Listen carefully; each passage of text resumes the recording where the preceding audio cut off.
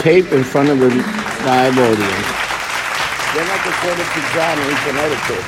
You think it's close enough to hear us good? Yeah, I can hear us good. All right. All right. No, John got I got the thing so I can change the audio. Remember that kid that was at the store the other day? What? At the one at the bar, he gave me that new equipment. Oh, yeah. Hello, people. Welcome to the Rock Show, episode 19, right? Is it 19? I think it is, yeah. Jesus Christ, I gotta look at my notes, cause Yeah. like We're everything moving right else in along. life. No, this is episode 19. Holy 19? shit! Yeah. I think I time travel again. Just like the guy from the Simpsons. We'll talk about that later. Yeah, we got that topic coming up. So today we got a special guest. Yep. Introduce yourself. Hello, my name is Adriana. I'm the lead singer of The Broken Time Machine. And hello. And you bartend? Yes, I bartend at The Hard Swallow every day of my life. Yes. And she's a very good bartender. Yeah. And like always, the infamous Michael Rock. How you doing, Mike?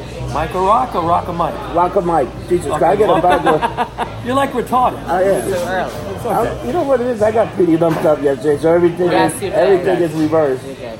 It's okay. Oh, you saw me? Yeah. When? You came to The Hard Swallow. Oh, I don't remember. See, time traveling. He doesn't even remember. All right. That's Well, what you call lumped up. We've been trying to get this together for a few weeks now. Adriana, like you said, she's the singer of Broken Time Machine. So in a little while, we're going to talk about her band. But today's show is about Patti Smith. It's something I've been putting together for a while. And I guess we'll start, right? Yeah. Patti Smith, Well, born December well, 30th, 1946 in Chicago. yeah. Yes. Just like you, Yes. right? Not Not 1946, 1946. but you were born in Chicago. I knew that. But you're up from Chicago. Yes, I Yes, am. yes. The yes. mean street of Chicago. Mean streets. Now, she moved to New Jersey at the age of 4, and as a young kid, she was always interested in music. Her parents were very supportive of that. They got her Bob Dylan records. She was interested in Harry Belafonte. Yeah, there was records, something like that. about one of the influence was Harry Belafonte something, Beach Something. What was the name of the song? Well, he was like calypso music. Yeah, calypso music. And like I said, her parents were very supportive. She ended up going to what was called Gladsboro State College. It's now called Rowan University in New Jersey. After she graduated from there, she moved to New York City, and she got a job in a bookstore. And she met the famous photographer Robert Mapplethorpe. Yeah, Maple Grove. And this guy would be probably one of the most important people In her she ever life. met in her life. Yeah. You know that they fulfilled that promise. She promised him that when she could, they would write a book together. Yeah. And they actually wrote a Yeah, fucking they book did. Yeah, they together. did. Yeah. They did. Yeah, I think it's cool. I got some notes on that because I hate to shit on Patti Smith, but she's not one of my favorite artists. And I can tell you that right now. I understand where you're coming from. You know? Yeah. But she wrote a book with him, and it was something cool. It's something about kids. It's called Just like Kids. Just Kids. Well, she with that book, and Yeah. we'll get into it in a little bit. She basically kind of set the record straight on her relationship with him and what went on in the Yeah. 70s. It was an intense relationship. The guy was a fantastic photographer. Yeah. If you look at the yeah. first Yeah. 4 or 5 album covers of her work, he did all that. I mean, those are classic album covers. He's coming up, I'm You know? in the middle of it. But Mapplethorpe was a guy that would, I'm in the middle of struggle something. with his I'm doing a podcast sexuality, right now, in the middle of Yeah. something. and that would be a problem in their relationship. Obviously, they would go back and forth for a while. But she stayed friends with him until his death in 1989. But going back, she had just met him in the late 60s.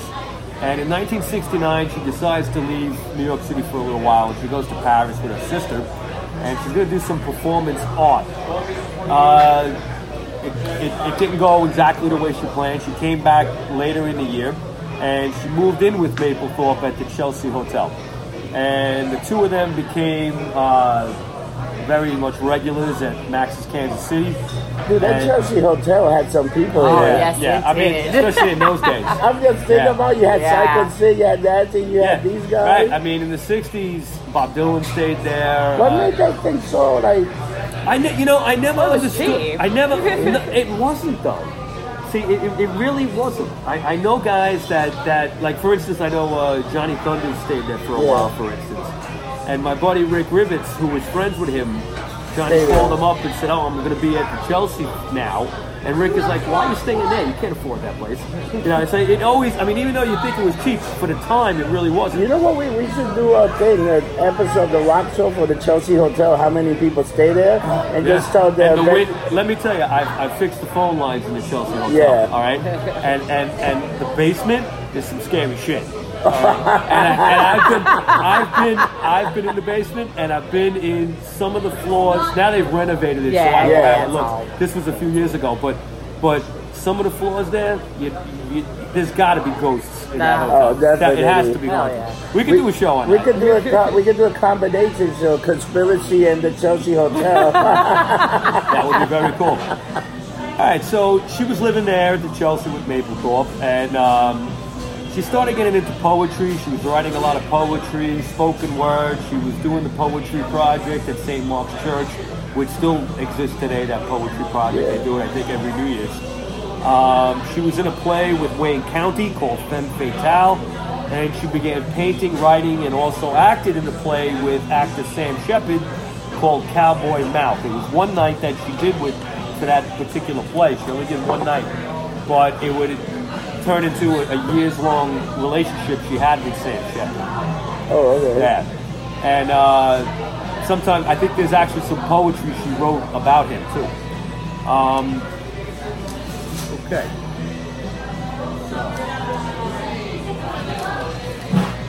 Now, it was during this period that she was actually considered to be the lead singer of Blue Oyster Cult. A lot of people don't know that. Yeah.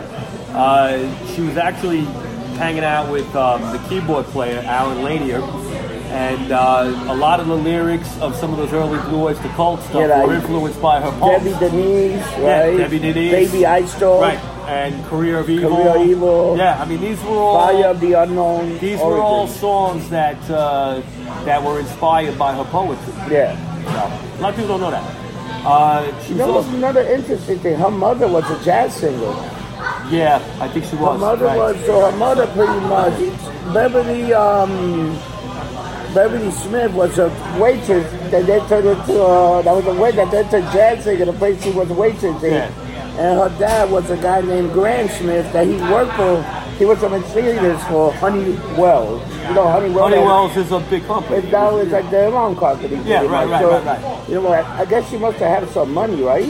I think her family were like middle class, blue collar type. Yeah. Her mother was a jazz singer, but not really professionally making a lot of money. But you gotta think in those days it was like a different code. Like those people would treat her pretty much like rock stars. Yeah, you know. Jazz. I mean, it was jazz. Yeah, that's true.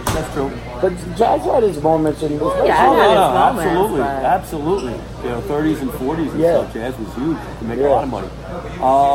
She was involved with Alan Lanier, the keyboard player of Blue Oyster Cult at the time, and there was, like I said, there was a time when she was considered the lead singer, but she wanted to, I think, break out on her own. Yeah, of course. And in '74, she puts together the Patti Smith Group. Yep. And that's Lenny Kaye on guitar. Yeah. Ivan Cryle on bass. J.D. Doherty on drums, and Richard Saul was playing piano. Right off the bat, they released a single called Hey Joe. And the backside was a song called Piss Factory. Okay. Yeah. Now, I just want to mention something about Lenny Kaye, because he's one of my favorite people from that time. Prior to him even being involved with Patti Smith, okay, he did a lot of like rock journalism. He was working in record stores in the West Village. He was like a guy on the scene. He put together that Nuggets collection. I don't know if you've ever heard that. No, I never heard that. It's a lot of like the original Nuggets collection was I think it was one album of mid-60s garage rock. Okay. Now, in 72 or 73 it came out, and that stuff at the time was forgotten. If you look at the music of 73 compared to the music of 65 and 66, it was different worlds. And I mean, this is like garage rock, singles, one-hit wonders, stuff like that. And he was very into that. It's kind of like primitive rock and roll. Yeah. And this one record, Nuggets, to me personally was a huge influence Back in the 90s, it would come out it would be expanded into a 4-album set. Okay. Okay, and that definitely, for me, was like a mind-blowing thing, life-changing thing as far as my musical taste went. But Lenny was all over the place. Lenny has like rock and roll in his blood. Yeah. I've met him. He's a great guy. He's very friendly, and he loves to talk about music. You can sit down and talk with him. But she puts this band together with them. They release a single of Hey Joe. Now, everybody knows Hey Joe. Yeah. Okay? But, Patty being the way she was, she puts this spoken word intro into the beginning of it, and she's talking about Patti Smith. She's talking about Patti Smith, and not Patti Smith, I'm sorry, Patty Hearst. I'm sorry. Yeah. Patty Hearst. And she's talking about Patty Hearst and the whole SLA and her being kidnapped, and she's saying how, when I see you there and your legs are spread, and are you wondering if you're getting it by black revolutionaries and their women? It's like this whole like spoken word thing. It's like, holy shit. And then they cut into Hey Joe. Yeah. And the other side is a song called Piss Factory. It's about how she worked in this factory and she hated it. And the only thing that, basically got her through was the fact that she ended up shoplifting from a store one day a book on Arthur Rimbaud, the famous French poet. Yeah. Okay, and she was a big Rimbaud fan. She also covered Vance Morrison, Gloria. Well, yeah, on the first album. Yeah, I mean, we're going to get into that. 74, they began playing CBGBs. All right, and they were playing there all the time. Some other clubs too, Max's. And they would get signed right away by Arista. I mean, it really just, for her, it all flowed. Yeah. 75. Who was that guy? Was that Seville Davis? Clive Davis. Clive Davis, that's what it was, yeah. Arista was sort of a disco label. Yeah, it was. They had all kinds of shit, but they were, he saw something in the band and gave them a shot. And in 75, they released the album Horses. Okay? Now, this is an amazing album. It was produced by the Velvet Underground's John Cale. Oh, yeah, John Cale, that's right. And right off the bat, like you said, the first song, Gloria. Yeah, Gloria. By Van Morrison. But she added her little twist to it because she took a poem, lyrics from a poem she wrote called Oath years earlier. Yeah. And she took a couple of lines from it, and it starts out with, Jesus died for somebody's sins, but not mine. But not mine. Which was pretty controversial at the time. What year was that? 1974? 75. 75. She also had a song that she wrote with the slapdick motherfucker, Bruce Springsteen. Oh, that's later. We'll get into that slapdick. We'll get into that. I'm gonna shit on that. I'm ready to shit on it. You got 2 more albums before that comes out. All right, fuck that slapdick motherfucker. All right. So,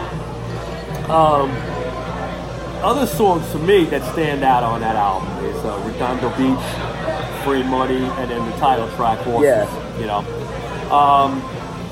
what? I gotta say, I had heard that album. It's not a bad album. No, it's a great album. I don't like her, but that was a great first introduction album. It really was. Even with the talking garbage. I hate her talk. I wish she would just stick a fucking pipe in her mouth and shut up.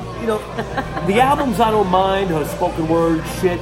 It's the live shit I can't stand. Oh. When you go see her live, she goes on these rants, and it's like, all right, Patty, shut up already. Go to the next song. She actually played the new Webster Hall with her. Yeah, she played 2 nights. Like the first show. Yeah. No, Jay-Z was the first show, and then Patti Smith was the next 2 shows. Yeah, but it was like, because I was shopping. Go? No, I went shopping, because it was like right before Halloween, right? Yeah.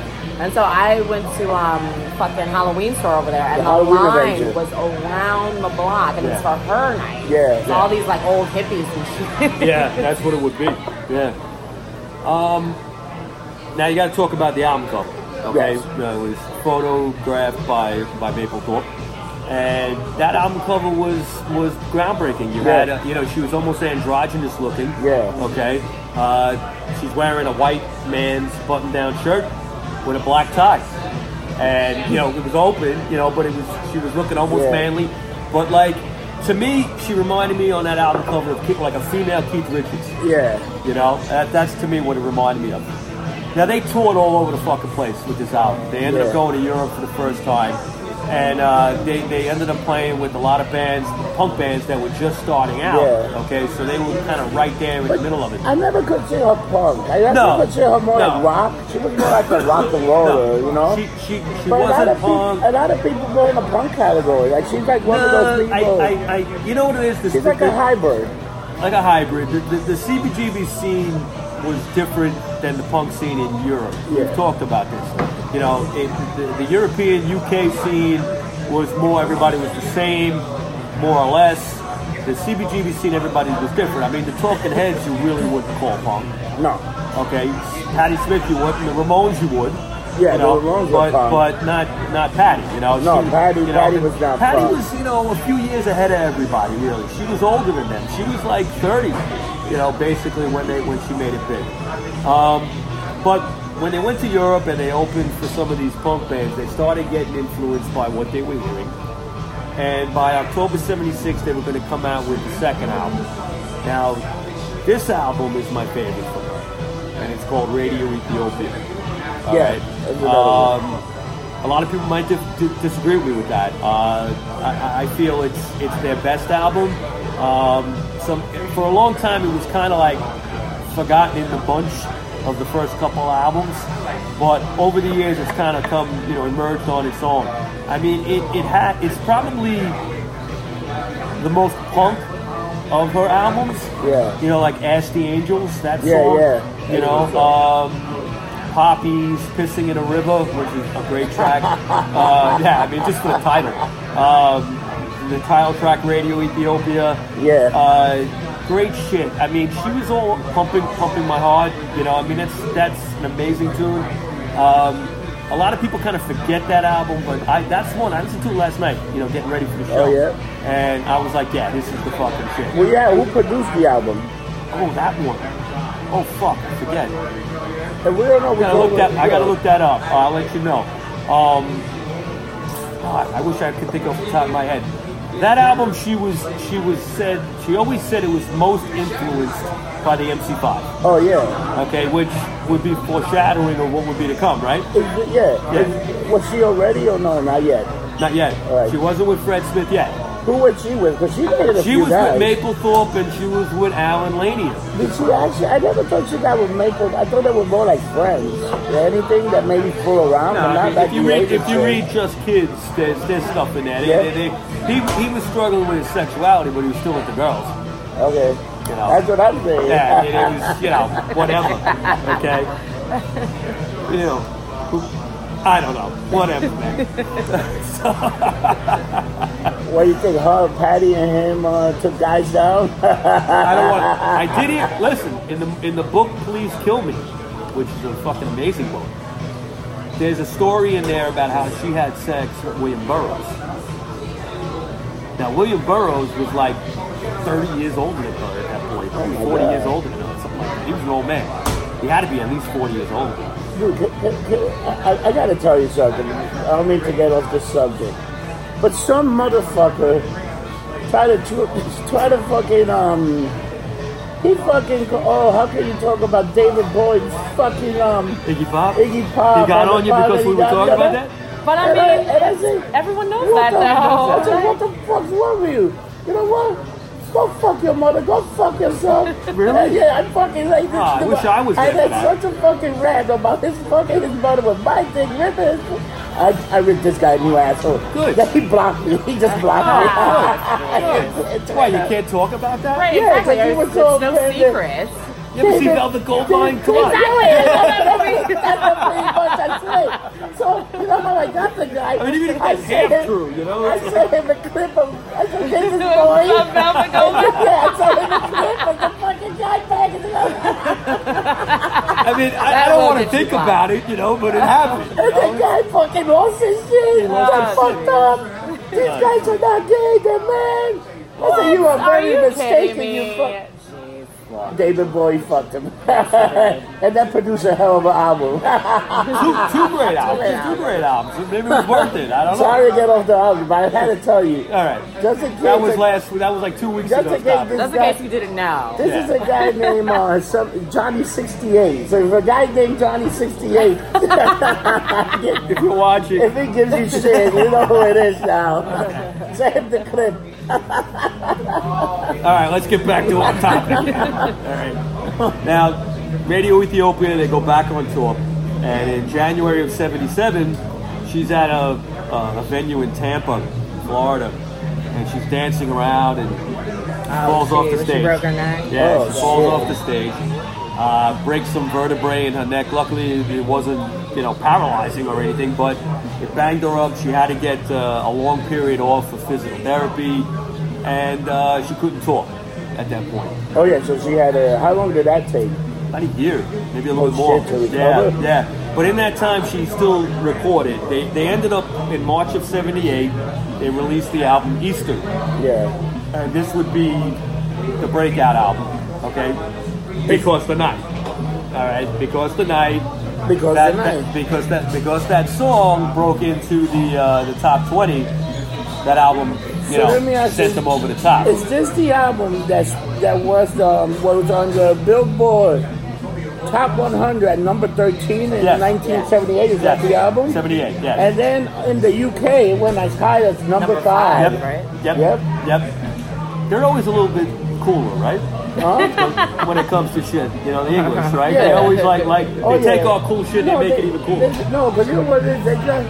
I think they got a little bit better music. I hate to say that. They still have venues where people can play. It's not that they have better music. They have better musical taste. That's what they'll look at something. I didn't want to say that because I don't want to. I want to shit on them too, but it's a fact. But the Ramones made it famous there before they made it here. Actually, it took the Ramones a little time to get over here. They were famous here, but they actually did great over there. They were playing CBGBs here, but they were playing bigger venues over there. But they loved them over there. They were like the main, that's the main attraction. You got the fucking Ramones, and I think because the Ramones did so great in Europe, when they came back here, they were better. Anybody that was associated with CBGBs was doing well over there. Look at that. Blondie also was a lot bigger in Europe than here, and Australia. If you look at the order of things, probably the most successful bands to ever come out of CBGBs, Blondie would be number 1. Yeah. Patty would be number 2. Yeah. Talking Heads would be number 3. Yep. Give or take. And Ramones probably number 4 as far as sales. Are we gonna do a Talking Head show, baby? No. No, we don't. No, because it's fucking annoying. I think we gotta do one. We can shit on them too. All right, look, if we do Patti Smith, we could do Talking Heads, but I just no time soon. All right? No. This is where we run on the creative ideas. We do the fucking Talking Heads. We got so many bands. We got a lot of bands. All right. So she would release Easter in March of '78. And like I said, the single Because Tonight, which was co-written by Bruce Springsteen and her, got as high as number 13 in the Billboard chart. I hate fucking Bruce Springsteen. I hate that fucker too. He's an asshole. Yeah. You know what gets me? And Bruce Springsteen and Billy Joel did this around the same time, and I hate these two motherfuckers. They're trap dicks. This with a fucking capital S, man.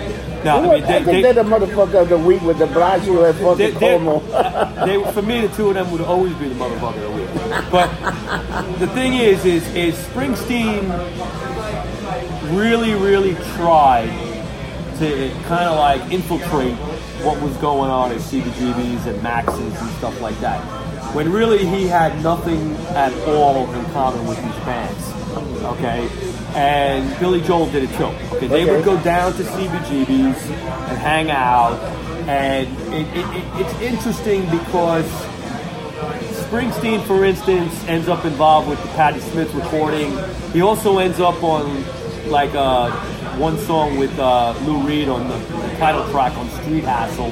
He does a verse of the title track, and it's kind of like, what are you doing here, man? You got nothing to do with this shit. Nah, you're just trying to because it was the next big thing they were trying to get in there. A lot of but I don't know. He wanted to steal idea. He wanted to pretty much infiltrate, steal an idea and sound. Because I'm gonna do it, but I'm gonna do it better. This is my idea. Maybe that's what it was. I don't know. maybe it's just me. I'm just biased because I think they're so overrated, those two. The problem is a guy like him, God knows what he did to sell his soul to become a fucking star. Billy Joel definitely sold he sold his soul to... Because I don't understand how that guy is selling out every night at Madison Square Garden. That is, you know what? He almost got the record. You know who got Billy got the record? Billy Joel. You know it's not him? You know who got the record for saying I'm Madison Square Garden 100 and something times? It's a wrestler called Bruno Sammartino.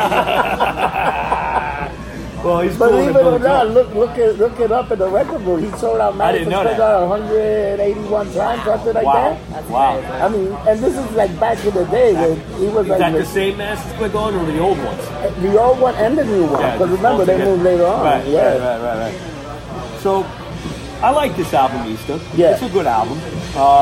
Some outstanding tracks for me are like Till Victory, The 25th Floor, and of course, the controversial Rock and Roll Nigga. Oh, yeah. Okay. Now, you know, this song received no radio airplay because of the word. Oh, of course. But she was questioned about it, and basically, she just said the word means an outsider. She wasn't trying to be racial. Whatever. No, that wasn't. That was just the way the song was not the racial intended. I mean, if you listen to the words, she's not saying anything, derogatory. And it was around this time that she met Fred Sonic Smith from the MC5. Yeah. Okay, he was in the MC5 was done. He was in the Sonic Rendezvous band. Yeah. And she was no longer involved with Alan Lanier from Blue Oyster Cult.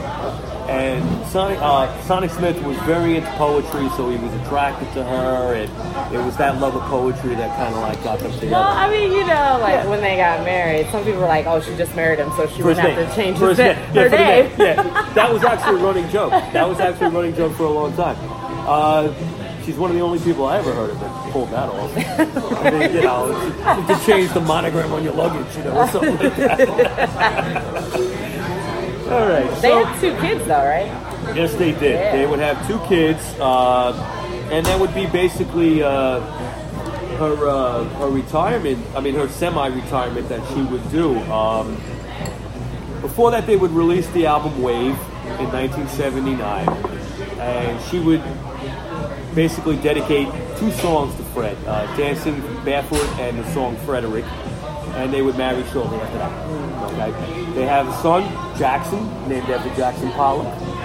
And in 1982, that was in 1982, and then they have a daughter, Jessie, born in 1987. Now, during the 80s, she was in like a semi-retirement living in Michigan. She didn't record anything for most of the 80s, but in 1988, she recorded the Dream of Life album. It's a bit of a comeback. Fred Sonic Smith and her wrote a song called People Have the Power, and she came back with that album, Dream of Life. Sadly, thank you, sir. We're going to cheers this. Cheers! We do get lumped up during the show. We do drink during the show. Absolutely. Cheers. Just rock and roll, man. That's right. Drugs and rock and roll. Sadly, Fred Sonic Smith would pass away in November of 1994 of a heart attack. Wow. Yeah. And that destroyed her. I mean, that was the love of her life. Oh, yeah. And and right after that, her brother, Todd, died. Okay? Is this the same brother that got beat up by Sid Vicious? Yes, got the bottle broken over his head. Yeah, exactly. She was kind of at a crossroads. What was she going to do with the rest of her life, with her kids and all this? In 96, she moves back to New York City. And she toured briefly around that time with Bob Dylan just to kind of get acclimated to being back on the road. She was good friends with Michael Stipe of R.E.M. and also the famous writer Allen Ginsberg. She was friends with him for a long time.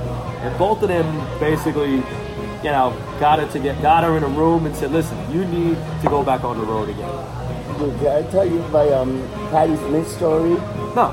Huh? Tell me. I will tell you about Patti Smith. So there was years she was doing a recording at Hell's Kitchen, right? And what year was this? Oh man, this got to be like I was working for a place called Tel Dynamics, and we were storing the phone system for this little studio. I forgot what the hell. And she's in there with her band, and I fucking cut the fucking air conditioner wire so they couldn't finish whatever they were recording that day. And I remember the back. It's too hot in there. It's too hot in there. Oh, It was me. I did it. I love it. I guess it been too long. Patty, if you're watching, I'm sorry. You know, Then we can't pay the gym. We gotta go somewhere else. This is a true story. She's fucking pretentious anyway. So Yeah. Anyway, so she moves back to New York, and she's whoa. So they decide she's going to go back on tour. She releases an album called Gone Again in 1996, and there's a song on there called About a Boy, which was a song about Kurt Cobain. Oh shit. She also would cover Teen Spirit later on. She would do that song. Yeah. She released a bunch of albums after that. Peace to Noise, Gung Ho in 2000. And at that point, there was a invigoration, an interest in her music. They were coming out with box sets of her stuff. Yeah. I have a really great box set. It's like the first 4 albums, and then the 5th album, Dream of Life, and then like a best of. Wow. Yeah, it's great. A lot of good pictures and everything in there. In April of 2004, she would come out with the album Trampin', which I actually bought. Yeah. I didn't buy any of these other albums, but I actually bought that album because I like the song Trampin'. Yeah. And that album kind of grew on me a little bit. And I'm like, yeah, it's a pretty good album. At that point, she was starting to do the Horses album from beginning to end. Oh, like concert? Like live, she would do Horses and then some other songs like after that. And it was the first time they ever did that. I think there's a live album you can get of that as well. You know, I still think Horses was one of her best albums. For the new album, that's a very good album that came out, and it had some pretty good songs on it. To me, it's a Desert Island disc. You gotta have that album. You gotta have it. You know, my personal favorite is the second one, but that's just me. I've always been different. Yeah. But like, if I was going to suggest anything, I would say, get Horses. You gotta at least hear that. Oh. Excuse me.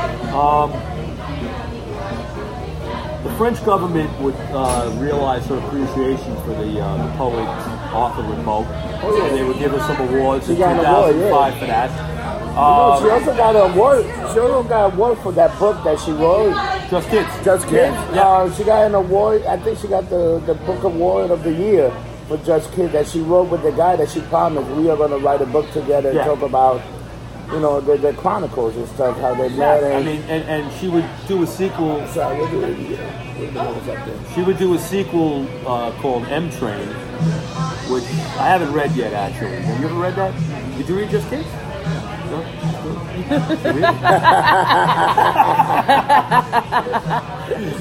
October 15, 2006. I was there. CBGB's.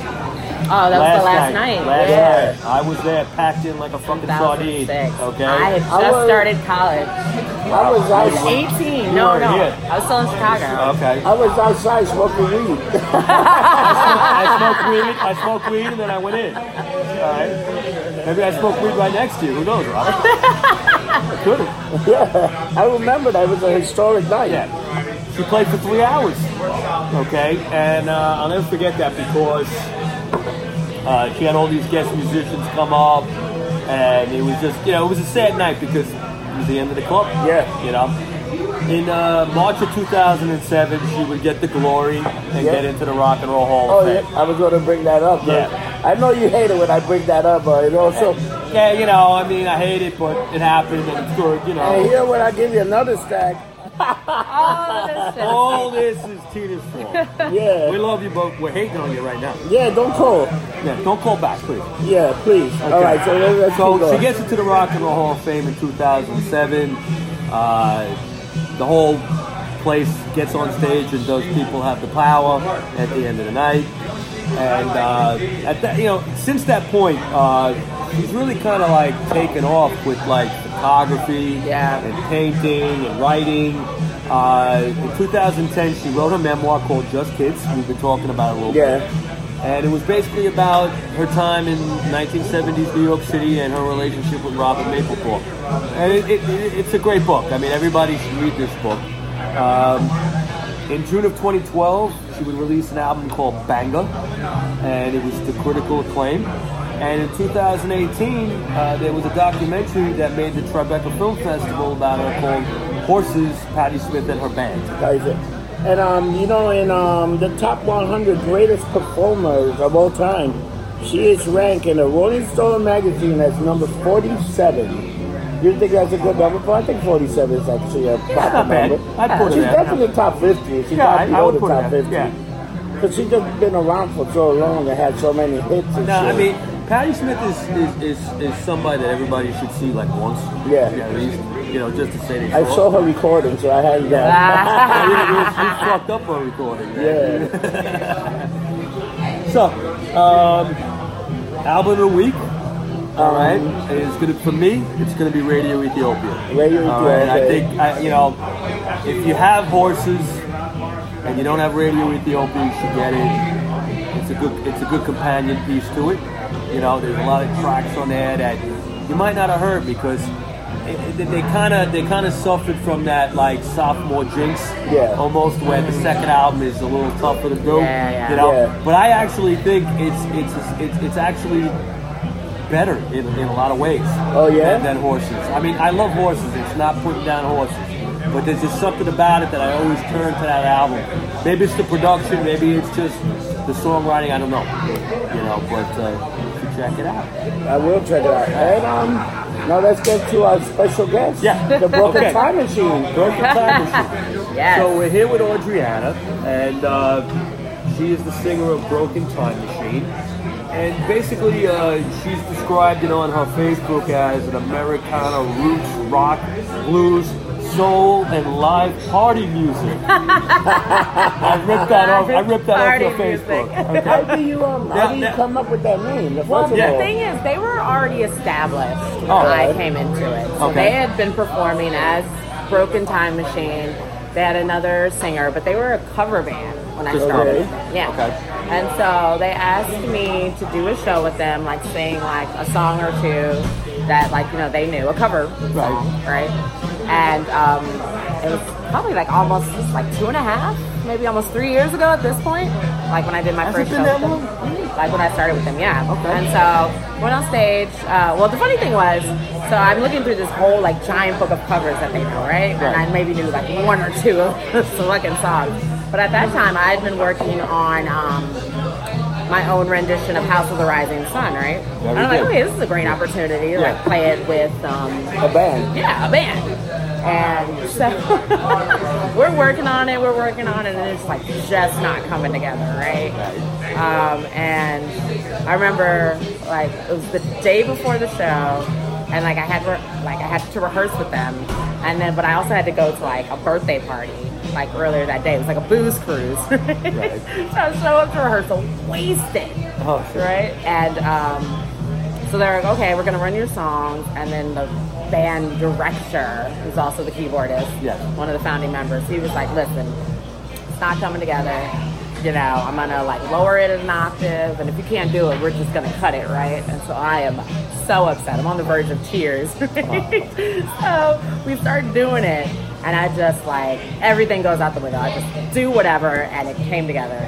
I to this day don't remember because I was so fucking drunk what I did. But he was like, you know, that works, it's in. And I'm like, yay, what the fuck did I just do? It was House of the Rising Sun. Yes, it was House of the Rising Sun. And that has become one of our standards. We like end every show with it. I think when I saw you ended the show with that, right? Yeah, that was pretty amazing. And so, so we do that first show. It's really successful. And they asked me to join the band, right? They were like, yeah, you know, we'd love it if you join the band. Now, they already have a singer, right? They're going to toss her out. No, it was a guy. Oh, it was a guy? Yeah, and so they were like, you know, we could have 2 lead singers, you know, because they were on this whole jam band shit. And so I was like... You saw what happened to the Cars, right? Yeah, but they would be able to tell the difference between the two. You know? And so I said, okay, like, yeah, I'm interested in joining the band, but I don't want to be in a cover band, right? And I had gotten back from New Orleans a couple months prior, you know, and so I had some songs that I had written in New Orleans about my time in New Orleans. I was like, you know, I have some original songs, you know, but I would like to do more originals than covers, right? And so, like, one of the first shows, like, I did with them, like, after that initial like cover show, is when we tried out our originals. Right. And so, you know, having two lead singers never works. No. Usually doesn't. And so, you know, the egos get going. And Then who's the lead singer of the Cars? Rick Ocasek or Ben Orr, depends on who you ask. So who do you think? Rick Well, Ocasek. everybody knows, and to this day, I would swear, even though the other guy sang, You wouldn't know the I song. would think. Yeah. But we would never tell the difference between you and. Yes. Because both of those guys sound almost the same. They if you did. think They had about similar it. voice. yeah, that was the thing. Me and him sound nothing the Yeah. same. And so it could have worked because we were so different. It could have been a cute little balance. But it did not. And so, you know, he was, I won't say tossed out. He left. He Yes. was. He left. was Went nudged his separate in way. a different direction. It happens. And so that it kind of just became me as the singer. And so, you know, it went from the whole jam band style thing that they were doing to a more polished, you know, Rock and roll. rock and roll. Yeah. I got to tell you, I knew you could sing, okay, but Billy the Artist told me that he caught you. He is the best Okay. hype man ever. And Shout I out said- to Billy the and- Artist. And we Billy were the sitting in Artist, baby. Eyeball one day and getting lit up as usual, and he was raving about it. So I just saw her play and blah blah blah, and then you were gonna play the Red Room over at KGB, right? This was like in the beginning of May, I think it was. Somewhere in the Yeah, middle of yeah. May, right? So I said it was a Friday night, so I'm like, all right, I'll go check it out, and you blew me away. No, really, you did, and I don't get blown away. I really don't, and you did, and you did a lot of covers, but the originals that you did, and I got to ask you about this one song because I didn't get the name of it. I think when you that night when you were playing it, you said you wrote it in the airport, right? Yes. Okay, what's the name of that song? It's called Jameson. Jameson, right? Yeah. It's about Well, you drinking drinking Jameson. Jameson? No wonder I like the song. No wonder. That's right. That's right. So, Well, what's the like, story of that song? Well, so I went down to New Orleans, right? And I went down there, change the scenery, get some inspiration. Yeah. You know. Good place. Yeah. And I go there to get lumped up. well, yeah, I inadvertently And went down Nelson there too. during Jazz Fest. I didn't know it was Jazz Fest. Jazz Fest's a great time. I've Yeah, been so down there during I went down there during Jazz Fest, It's right? actually better going there doing jazz fest than Mardi Then Gras. Mardi That's Gras. less It was people. Absolutely. so much fun. Absolutely. I agree And with that. that was when Prince died. Prince died during Jazz Fest. Yeah. right, yeah. Yes, he did. Yeah. And You know so, about his guitar right now? If you go to the museum, the Met, they got his Met, guitar yeah. there. It's a fucking beautiful piece. You should go. Have you gone to that? No, show? I You didn't should go to it yet. Yeah, I'm gonna go. Just go there, make sure you bring your New York City idea. Just donate like $5. That's what I do. Okay. so being down there during Jazz Fest, Prince is dying, so there was so much happening in the city at that time, and I was supposed to go down there for 4 days. I ended up staying for 10. Wow. So I was very happens lumped up. sometimes. Do you know Yeah. I Charlie missed Cuddy by several then? flights. No, I didn't know Charlie. Oh, I missed several flights though, trying to get too lumped up. And so I had an early morning flight out of New Orleans, so I just Right. stayed up all night getting lumped up. Show up at the airport, wasted. You ever been so drunk you're deaf? It was like Yes. that. And so my hair was purple at the time. it's called Wednesday. Yeah. So my hair was purple at the time. Prince. Wednesday had just night. died. And they probably shouldn't even let me on the flight. But I think my only saving grace was the purple hair. Because everyone was like, oh, you dyed your hair for Prince? Like, oh, you're a fan, right? You're a fan. No one's going to say, no, I'm not Prince. No. Of course I was. But my hair had been purple for 4 months. It Right. just so happened that he died during that time. He conveniently died because of your hair. Right? And so, on the way back, I had some notes and little poems and ideas that I had scribbled when I was down there in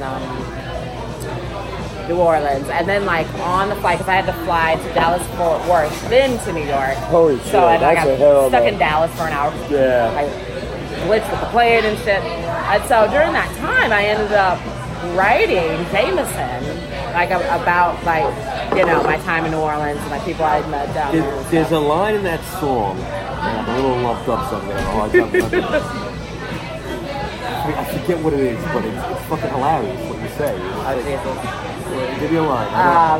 From the chorus, Yeah. Blood, Jameson, and Tears. That's all you ever bought me. Yeah, that's the one. That's the one. Yeah, I What mean, is- Blood, Jameson, and Tears. that's all you ever brought me. Now, I was like, it brings me to the floor a lot. great line, great line. That is a great line. Now, seeing you that night, you did a cover of Delta Dawn. Yes. Tanya Tucker, right? Yes. Which is one of my all-time favorite country songs. Yeah. Okay, and I was actually shocked. I mean, you really, Well- you did it. Country music, like Is it a I'm. big influence on you? Yeah. I'm from the Midwest. Right. And you know, Patsy Cline actually is one of like the biggest musical influences I love Patsy have. Cline. Patsy Yeah. Cline. Like especially as a like vocalist and stuff. And yeah, I love Patsy Cline. Like I like old school country, like Patsy Cline. You know who was a Dolly huge, Parton. You know who was a huge Patsy Cline fan that like nobody knows? Oh, Lemmy.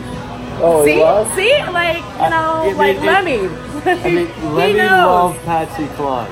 Wow.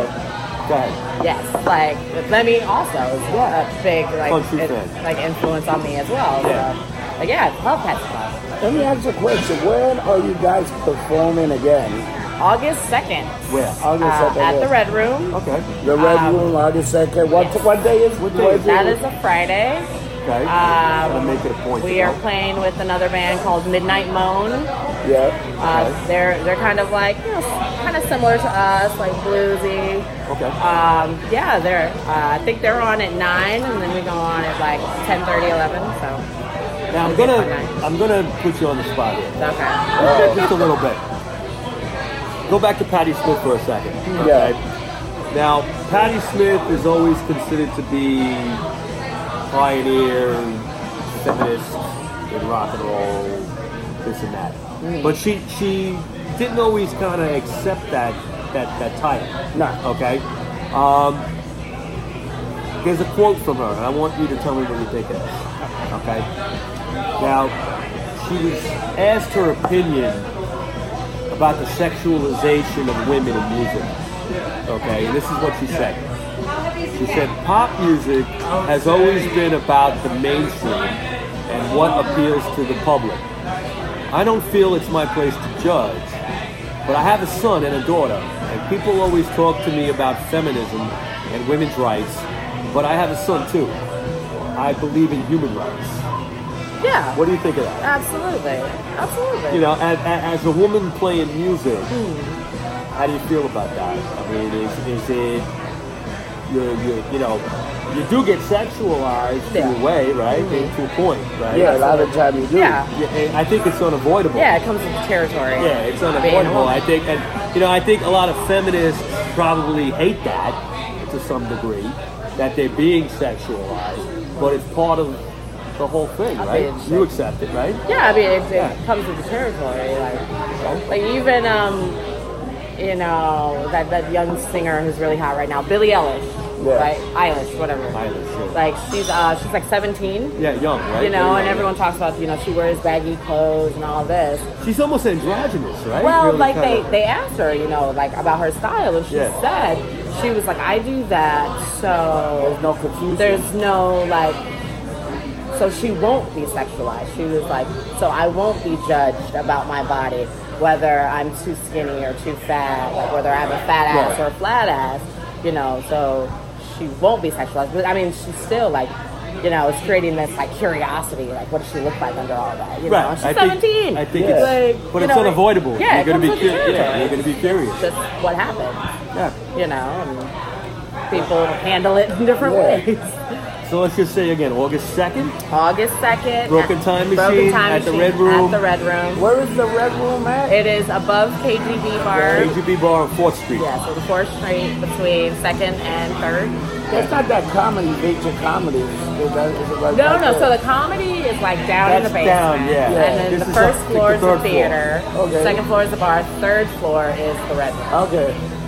It's a, That's it's a right, nice yeah, little okay. spot. Yeah, it There's is. some tables, and you know, it's good to hang Do out. they have alcohol there? Of course. Yes. All right, They good, have a good. lot of alcohol. A lot of alcohol. course. Good, When good, good. next time I see you, I will drink Jameson. in your honor. Jameson. In your Thank honor, you. okay. Got some upcoming shows to talk about. Yeah, that's all Oh about. yeah, actually, July 9th, at the Hard Swallow. We're doing an acoustic night. I will be hosting it. Okay. I will not be performing. I'm giving other people a chance to shine. But it's a fun night. Is that a Tuesday? It's a Tuesday night. It goes from about like 9:30 till midnight. With some local talent showing out. So it's a fun night. I talked with Lee about this. Yeah. He wants me involved. Not that night, but coming up Mike will be doing a few live I might be emceeing something. I'm not sure yet. Sure. We'll see. It's all in the works right now. Yeah. But he's trying to get something for Tuesday night.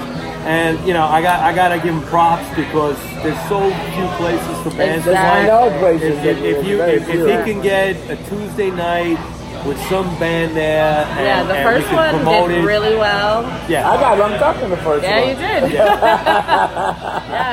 it was successful for everybody around. For the performers, they all did really well. It was a good night. That podcast that I did there got over 100. No, it got 200 views on Facebook. It wasn't that long, right? It was pretty No. I mean, it's a Tuesday night. You can't be like fucking headbanging all night. The podcast wasn't long. No, I did about 40 minutes. Was it 40 minutes? I'm losing my fucking mind. So I got some upcoming shows to talk about with everybody. July 20th, the Mooney Suzuki are playing Mercury Lounge. Okay, how much do I owe you for Social D? Yeah, I'll give you money this I weekend. think it's about $85, something like that. I'll pay you this week. Sunday, July 7th, will be the day that we're going to broadcast this show. Baby Shakes. Is playing on Wicked Lady in Brooklyn on Morgan Avenue. Okay. It's a nice little bar. I've been there. On the 10th, Wednesday the 10th, Lydia Lunch is doing a spoken word. Okay? And I'm such an asshole, I forgot to write where that was. Where is it? I was going to say, that sounds good. All right, look at Lydia Lunch on July 10th. She comes to the bar. She's been to International with Billy. Yeah. I would have shit my pants if I would have come and seen it. August 10th, CJ Ramone is playing at the Bowery Electric. He's great. His solo stuff is great. And going back to July 12th, at Pier 17 is the Psychedelic Furs, if you want to get your gay ass new wave on. But I like them. They're all right. They got some good stuff. I think the next episode we're going to do, do we know what are we going to cover in the next one? Did we say anything? We did Patti Smith. I think you want to do the Buzzcock? Sure. What do you think? Next episode? Definitely. Next Sunday? It's either, I'll give you a choice.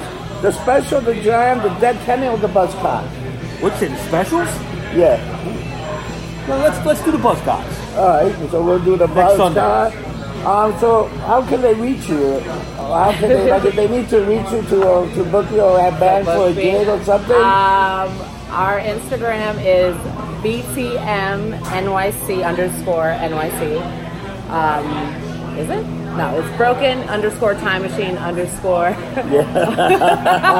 NYC. Oh shit. Thumbs up. Yes, thumbs up. Or the Broken Time Machine on Facebook. Yeah. We're very active on Facebook. So if they want to book you or for anything, except for bar mitzvah, they don't do that. No, or you can just message me directly. Oh, you can call them for a wedding. Only weddings. You could go to the Hard Swallow. Yes, or just go to the Hard Swallow. I'm always come in early on a Saturday. That's a good question. Well, I'm working, I do Saturday, 8 a.m. to 2 p.m., Sunday, 10 a.m. to 3 p.m., and then Tuesday nights... The breakfast show. Yes, the breakfast show. And then Tuesday nights, 8 to 4 a.m. Did you say the great Bloody Mary. Did you see the best show or the breakfast show? I said the breakfast show. Yes. Oh, and I make amazing Bloody Mary. Very respectful here. Never. And she's quite the entertainer in the morning. Because she's been already up for 62 hours and she's ready to go. So people used to get me lumped up in arms. Yeah. Oh yeah, I did. Everyone was lumped up. And we're doing the show today for a different location. We're actually at 7B. 7B today. On the background. And this show, we're putting up Sunday. Look for it Sunday. I got to do a little bit of editing because Tina motherfucking Lopez. Fucking Tina. Jesus Christ. And Boogie lives. Boogie lives. Because you know he's coming in Sunday. We got to give him a shot. So remember, people. Oh, Mike, how can they get in contact with you? Well, you can get me on Instagram, RockaMike212. Yep. You can find me on Twitter, RockaMike3. Or you can find me on Facebook under Michael Baker, which is my Christian name. His Christian name, his real name, his American name, goddamn it. That's right. And I just ordered my new Betsy Ross shirt that I'll be wearing to piss it out of people. I wonder if there's any like bootleg Betsy Ross sneakers around. Oh, I got the $5,000 a piece. Shit. Did they make a few? Oh, I got three out of three out of China. Fuck Kaepernick. I got three straight from China. So people, don't forget, fuck you, we love you. Don't get drunk, get loved up. Thank you for coming on.